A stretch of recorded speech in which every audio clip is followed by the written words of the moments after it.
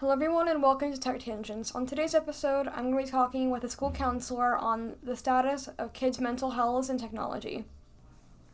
So I have some questions for you today, and one of them is, what is your opinion on kids having phones? So my personal opinion is there is a place for kids to have phones. At this point, most middle school students have one. Yeah. And the phone in and of itself is not something that I would call inherently dangerous to students. There are things that I'm concerned about as far as access to information that might not be age appropriate, the amount of time students may be spending looking at a screen, and some of the other ways that it can impact social behavior and attention span and mental health.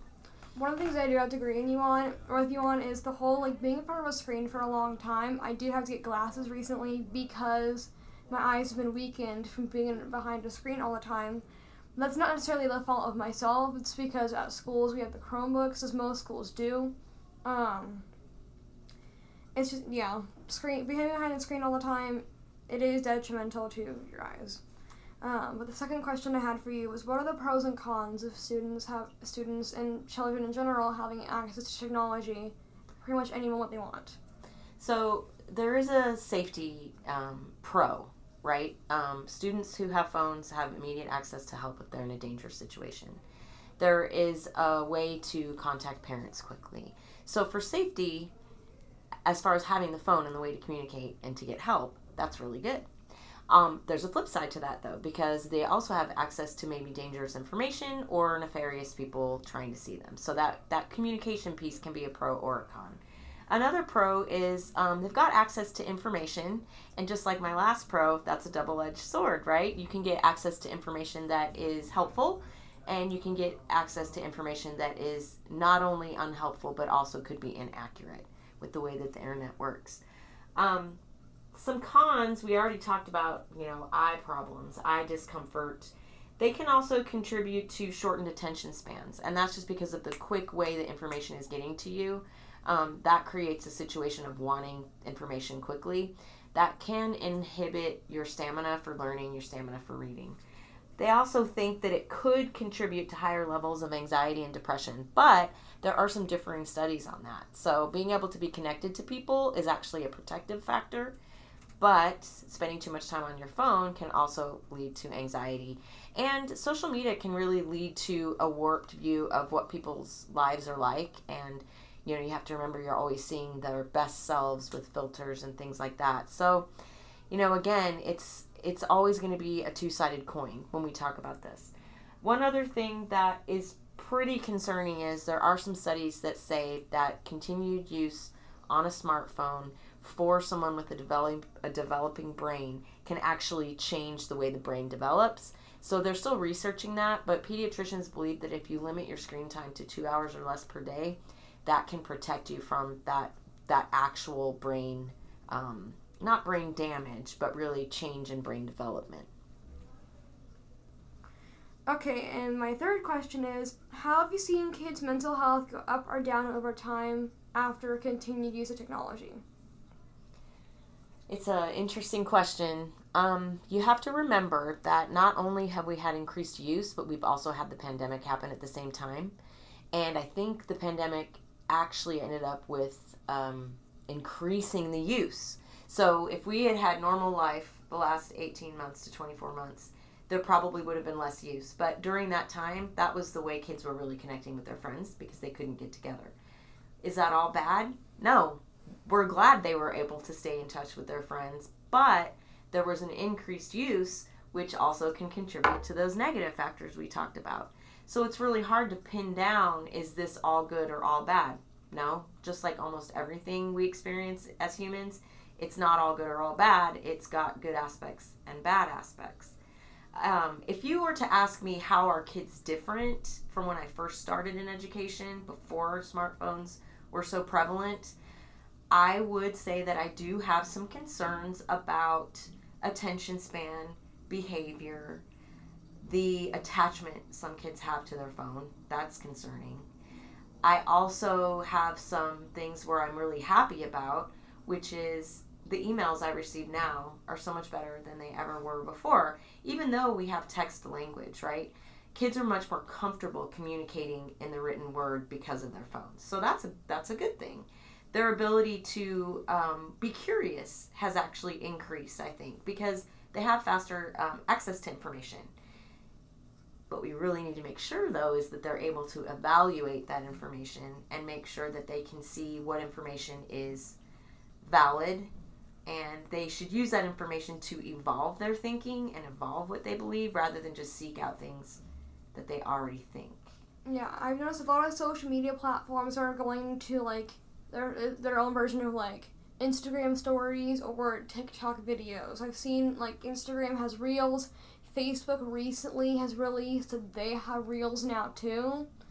That's one of, like, I've seen, like, a lot of my friends ever since getting TikTok have, like, their attention spans, like, are slowly shrinking down because TikToks are normally, like, 15 to 20 seconds long. Mm-hmm. Whereas, like, that's the thing of a goldfish. Mm-hmm. Like, we're turning into fish. Our attention spans are, like, getting so low that we just can't. I mean, like, things like Twitter exist, and now, like, that's blowing up with so much drama. Mm-hmm. People with opinions are, like, they think that they have to share it, and they're entitled to share it, which they can share it, but they don't always need to.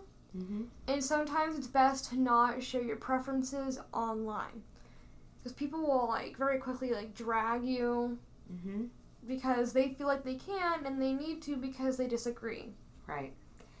And I think that there's a lot of talking and there's listening, but there's a tendency to listen to people that agree with you. There's less ability to have a two-way dialogue. Like you said, you get dragged if you disagree. That's unfortunate, and that's not something that just kids are doing. Adults are doing it too.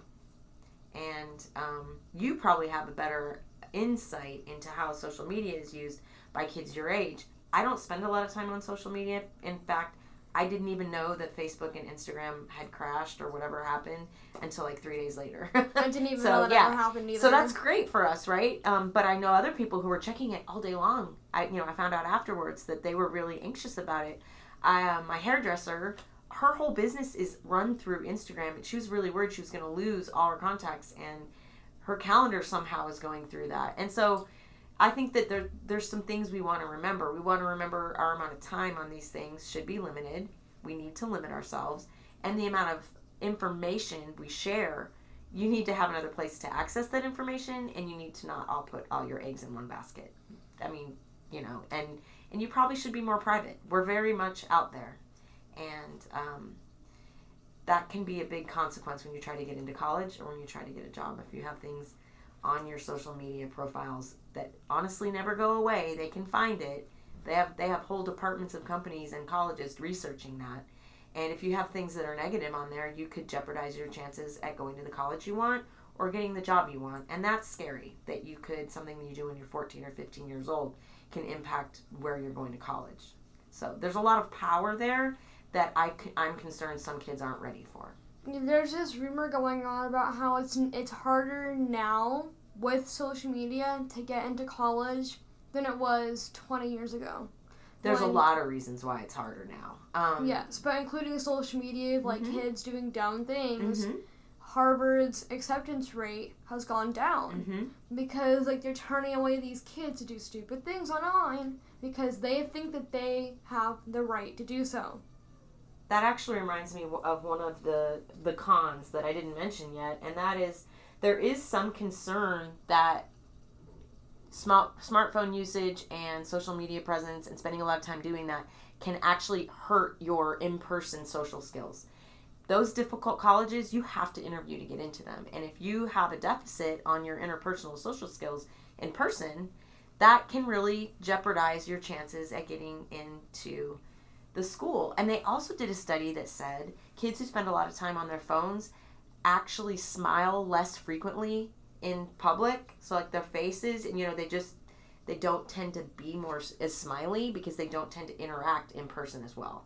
Well, and also you see people walking down the street, what are they looking at half the time? Their phone. Their phones. And kids at our school drives me crazy but they will walk through the hallways Mm-hmm. with staring at their phone, and they're not paying attention to who's around them. No. They stop in the middle of the hallway. On my way down to record with you, some girl was just standing in the hallway on her phone. Like, she was walking slowly, and I'm trapped behind her because there's a kid on their phone next to me and behind me.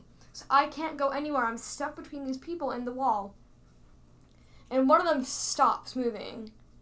And I'm just like, why? And there's like people, if you don't go to school anymore, it's gotten worse for the hallways traffic. Like, they need to have lane markings in the road so kids will go the right way and there won't be so many traffic jams. Well, and it's the same way on the road. In the actual road, you see people on their phones. It's very sad. And then, like, autopilot and so many of these new cars are coming out and people are assuming they can get on their phones now in the middle of the car.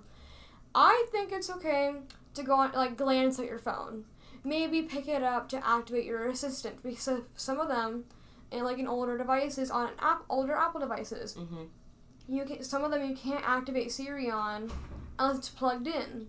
Not everyone has their phone plugged in the car. Right. So you'll have to then, touch the home button or something. I think that's acceptable. Or to, touch your screen, look down, see if you got, a message or who it's right. from. I mean, that's like when you used to adjust your radio back when, that's all I had in my car was my radio. I'm going to adjust the radio. It's when people are, literally texting on their phones or texting walking down the hallway. Some people read in the car. That's true. I've seen ladies driving and putting on mascara. Oh, no. You only do that at stoplights. Yes, I know. Some things you can do in stoplights that are more okay than if you were, in motion. Because, it won't let me move out of my lane. It has lane keep assist. You're going to put your life in technology's hands. And other people's lives. Yes. I see videos of, Tesla owners getting into crashes, and the only reason they're alive is because they may have been on autopilot, but sometimes even it can't see. Right. So even autopilot has blind spots. Right. It can't see every little part. So and it's not going to be a good defensive driver. Yes, and it also can't hear. So maybe you hear tires screeching behind you in the camera's blind spot. You are going to be able to act faster than the car would. Right. Because the car can only go so quick in so many seconds. Right. People say Teslas are the quickest car on the planet. I don't doubt it in some cases. They have fast 0 to 60s, but that doesn't mean that it's going to be able to move fast enough. Because instant torque in 3 seconds 0 to 60 sometimes can't help you. Right. The driver has the ultimate responsibility. Yes. For the safety of himself, the people in his car, and the people around, the cars around him. Yeah, things like pedestrians. Things like autopilot or driver assist systems. I think of autopilot because that's the biggest one right now. Things like driver assist systems are there to help you, and they can't help keep you safe. There are videos of cars keeping their drivers and passengers safe because they're able to react quicker than a person can. Right. But they shouldn't be the only one on watch. Yes. The car should probably be the backup system. Right. You said something really interesting though. You said that it was there to help people, right? Yes. And I believe that when the phones were first developed, they were developed to help people. They only could call and right. maybe text. That was it. Yes, and the original goal of these social media platforms was probably to connect people. The problem is, and we've heard in the news recently, that some nefarious things have been going on to get people to be on more than might be healthy, especially kids. So it needs to be used with discretion, and putting self-limits on your usage is probably a really good idea for your brain development and for your mental health. Now, because this is a podcast and this is what they're for, I am going to debate with you on that, because I do have to say, with them using nefarious reasons or ways to get your information or to get you to stay on longer, you are agreeing to it in the terms and conditions. Yes. People keep saying, "Oh, we didn't know." It's because you don't read terms and conditions. I have to admit, I don't usually read them. Right. But they're not gonna do it if they aren't. If it's in the terms and conditions, you are consenting. They're like, you're not giving it. You didn't give us permission. Or no, we didn't give you permission. Yeah, you did. Right. It's you in the did. terms and conditions. But as a 13-year-old, and honestly, let's face it, there's younger people doing just clicking yes, and they're not the right age. We've talked about that before. That's why I don't think the solution is regulation by the government. I'm not suggesting that. I'm suggesting that self-regulation is really the key. And that's going to be the key to being successful in any area of your life, right? I mean, you're going to have to delay gratification to accomplish your goals. So I do agree with you. Yes, they have the whole agreement right there, and everybody just clicks yes, and they never read it. And that's true. That's why we need to self-police, because nobody wants to sit there and read all that legal jargon. Now, my next question is, how do you think things are going to go in the future with technology?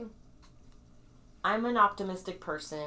I hope that we have a little bit of a return to limiting screen time as we come out of the pandemic, and as it's less necessary to have our kids be occupied when we're all in the same house at the same time for extended amounts of time. I think that parents of young children are already concerned because they're of the right age to understand what it's really done to their own ability to manage time and how they're spending their time and their health. I guess I really hope the future brings some moderation to our screen time, and we realize that it's good to have access to information, but we have to evaluate that information, and we have to limit the amount of time we spend staring at screens. Yeah, and something I want to say is, the next question I was going to ask you, but I thought something I want to say is, what can we do to help change happen? I do know that, like, Apple and I don't know if Android has it quite yet. I think they're, like, about to launch it in Android 12, but they have screen time. Apple has screen time. Mm-hmm. I use that. I have to say I'm not proud of my screen time. It's pretty high. It's like 4 to 5 hours. But it's also, I leave my screen on. Like, I'll just, like, it'll be on, it says, like, an hour or two of that is just my screen being on the home screen. So I'll forget it. I have the, I have the screen timeout disabled. Because sometimes I play Minecraft a lot with my friends. Sometimes I can't be on at the moment, but it's my world they want to play on. So sometimes I'll leave it open and I'll just, like, put it down and go to something else while I'm, like, helping my mom or something. But I'll leave that off, and then they'll be, like, saying that you were on your iPad 5 hours or so, and I'm like, well, that's not exactly my fault because I was not on my iPad that long. I was on it for 3 hours, excuse you, Apple. Which I do wish that kind of, like, just being on your home screen didn't count towards your screen time, which is something that will change in the future. Mm-hmm. Which something that this whole episode is making me think is we're pretty much saying that nothing is perfect, and hopefully things will get better, but nothing is perfect and nothing will ever be perfect because that's impossible. Because nothing can work perfectly because humans make mistakes. Right. I love that you know your screen time, though. At least you look at it. I do. So, and I mean, have notification on. I think self-awareness and personal responsibility are really going to help us be able to reap the benefits of these tools and avoid the pitfalls. Yeah. Are there any questions you have for me? I guess I'm curious to know how you have seen it evolve. I mean, when was the first time you had a screen for access, and what do you think about the impacts on kids? Oh, so the first time I had a screen, I don't really know. I'd have to ask my mom. I think it was around 4 years old because it was my birthday and my parents got me a tablet. To be fair, it was a really bad Samsung that I still have. It just doesn't turn on anymore because something happened with the charger. And I'm sure if we got it fixed just right, it would start working just fine, because the only physical thing you can see is it has some cracks in the screen. So I dropped it one too many times. Also, the different tablet that you know about, but we're not going to bring up at this moment because I'm still sad about it. They brought me my iPad, which I have today.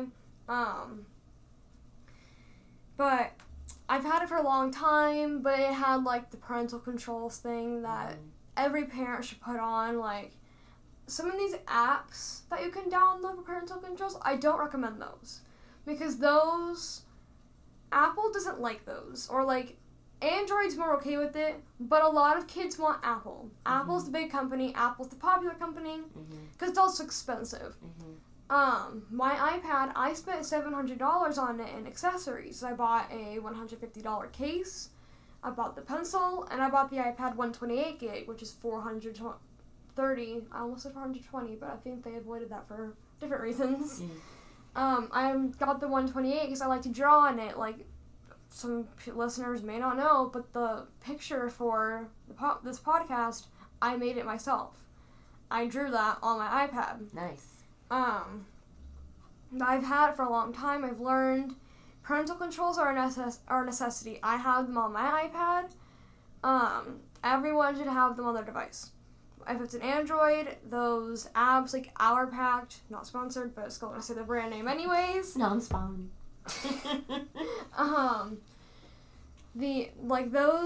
I don't have experience with them. My parents never really used it. I know they at one point tried using Norton Family, but that didn't go well because it just didn't work. Because I'm an Apple person. They're Android people, so it worked better for that. Gotcha. But I'm an Apple person, and Apple just doesn't like them. So they just kind of you may not know the term, but they nerf them. Do you know what that would mean? No. So they purposely weaken it. Gotcha. So I'm impressed that you are able to see that parental controls are a good thing. Do most kids your age believe that? No, they all get mad. A lot of parents use Apple Screen Time. Don't know about Android, but I know that they use Apple Screen Time a lot. Mm-hmm. And a lot of them get really frustrated when they go off. I get frustrated sometimes.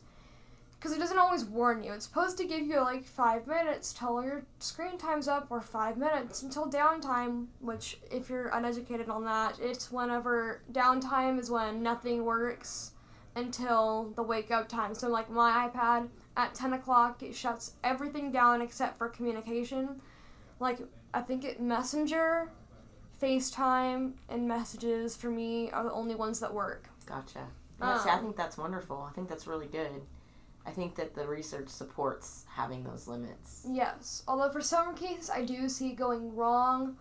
You can't, it has its limitations. You can't set, for a school day, you can't turn off you can't block some things but allow some other things at the same time for school days. Because, what if you don't have school that day? Right. Well, then you can't access your apps until school would be out, but you're home all day long anyways.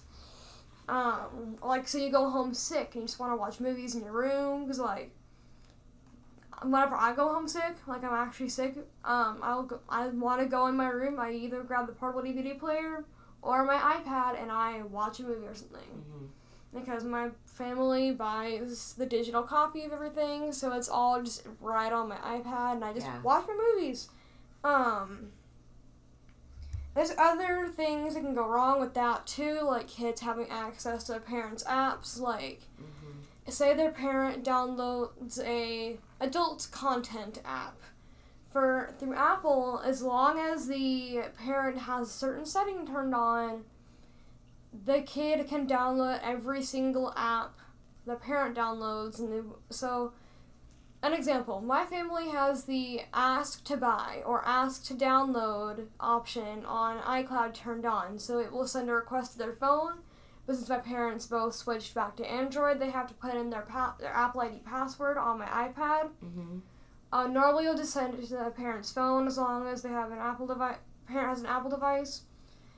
So if both people have an Apple device, a parent and a child, the Apple will send a notification to the parent's phone being like, hey, so-and-so wants to download this app, it's free or it costs money, this is how much money.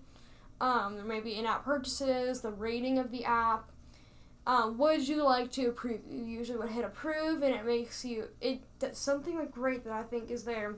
You can't approve an app with your passcode. Because, I know my mom's phone's passcode. A lot of kids know their parents' phone passcode. Mm-hmm. It uses either their face or their fingerprint. Oh, okay. That's good. Which, I mean, to be fair, if your parent dies and you want to install an app, you're screwed. because that's the least of your worries. Yeah. Hopefully that's not going to happen to anyone. But it's just saying, if that happens, you're not going to be able to use your stuff or download anything without making a new Apple ID and losing all your stuff. Right. But that was a different thing. That's a whole nother podcast. I don't even remember where I am on this. Oh, I was just asking you what you thought about kids' usage of phones and technology. Yeah. Kids definitely should back off, because, like, so fun little tangent, haha, name of the podcast. There's these kids in the back of my bus that drive me insane because they think it's fine to blast the music from their games full volume. One of them recently got a Bluetooth speaker for their birthday, so they hooked it up to that. Oh dear. And so the volume's even louder on the bus. And they're playing either like inappropriate memes or just annoying memes in general. They're playing the new popular game Clash of Clans that I have learned to despise with my entire being because the sounds, I hear them every day, every moment. I go to sleep and I dream of being at school and hearing of the exact same opening of the game. It drives me crazy, but they think it's okay to max out their volume, turn it up, let everyone know I'm playing Clash of Clans. They don't actually say that, but it might as well. Right. They're saying it with their speaker. They're passive aggressively saying I have Clash of Clans and I probably am very good at the game. But yeah, I think it just drives me crazy sometimes with how like some kids need to learn manners and respect. Well, all of them. Some of them do. I'm not going to include myself in that group because that's not up to me to say if I know manners well or not. You have pretty good manners, I have to say. I'm impressed. But yeah, and also being on your phone all day doesn't really teach you manners. In fact, seeing how people treat each other online probably gives you the opposite education on how to behave. There's this video of like this like 4-year-old or 4 or 5-year-old, which to me is a literal fetus, cussing out an adult because the adult said something that the kid disagreed with.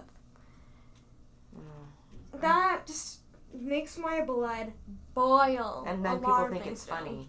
People think it's funny. It was a giant Vine. It's not funny. R.I.P. Vine, we will all miss you. It was a great thing until it died. Because then it was a great TikTok thing until it wasn't. It was a great thing. Well, and it was great pretty much the whole time. Then TikTok came around, and then Charli D'Amelio and other people came along and just kind of ruined the whole thing. No offense, but take it if you want it. We are actually out of time. Thank you for recording with me today. Thank you for having me. It was great. Yeah. That's the end of this one, everyone.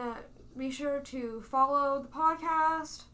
I hope you enjoyed. Like I said, make sure to follow. And see you all next time. Stay safe and stay connected.